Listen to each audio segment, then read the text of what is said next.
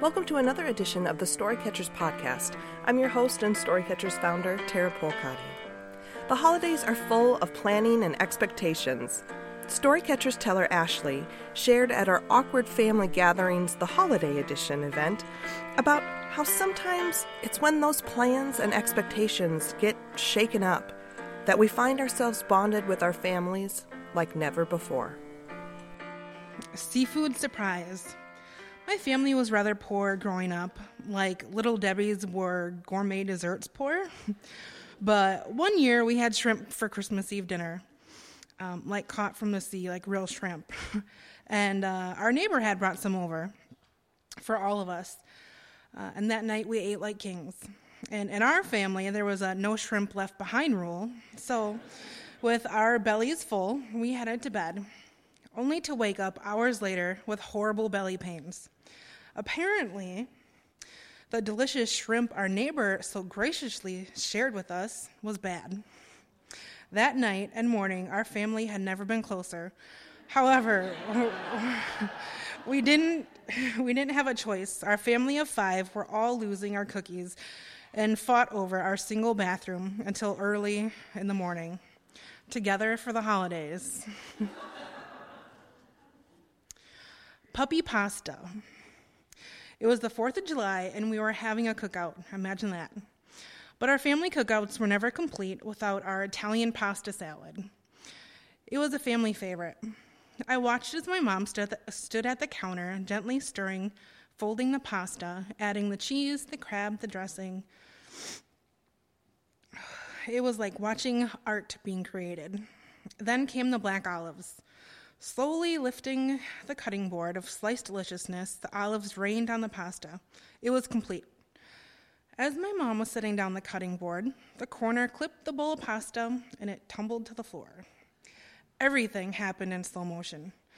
Mom's and my eyes widened, and we met with a stare of fear.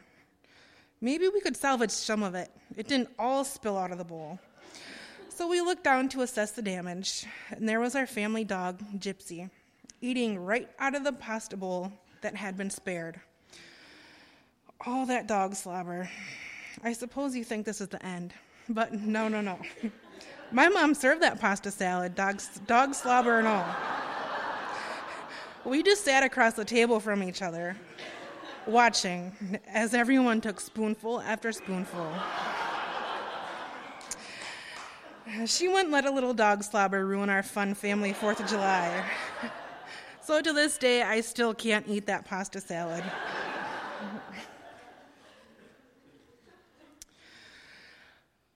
The Holy Swiss. Not all of our holidays are filled with toilet jokes and tainted food. It seems like the tough years are ones where true heartwarming memories were created. This year, we couldn't afford a Christmas tree. To me, that's what made Christmas Christmas. The smell of pine, twinkling lights, and the achievement of selecting the perfect tree, even if it took 5 hours. But we couldn't have that this year. However, my husband came through and got an artificial tree from a family friend. Having a fake tree was like taboo. I was so bummed. However, my 3-year-old kept asking for a tree, so at least he was happy. As I snapped together each of the 3 tiers, I grew more and more annoyed and disappointed. Then I had to fluff the branches out, and this was awful. I could see clear through this thing. There were more holes than Swiss cheese. Yay, a holy Swiss tree. At least that sounds fancy. My son was helping on the other side and broke the silence. Mom, this tree is going to be great. I didn't say anything. I just smiled inside and out. Then he says, let's make it beautiful. In an instant, this was the most amazing, special tree in the world. I swear the scent of pine filled the air and saw a glow around this 5-foot blessing. My Christmas wish for you all is to see the beauty in the ordinary, to make memories this holiday season, and don't have perfect expectations. You've been listening to Storycatchers. I'm Tara Polcotti.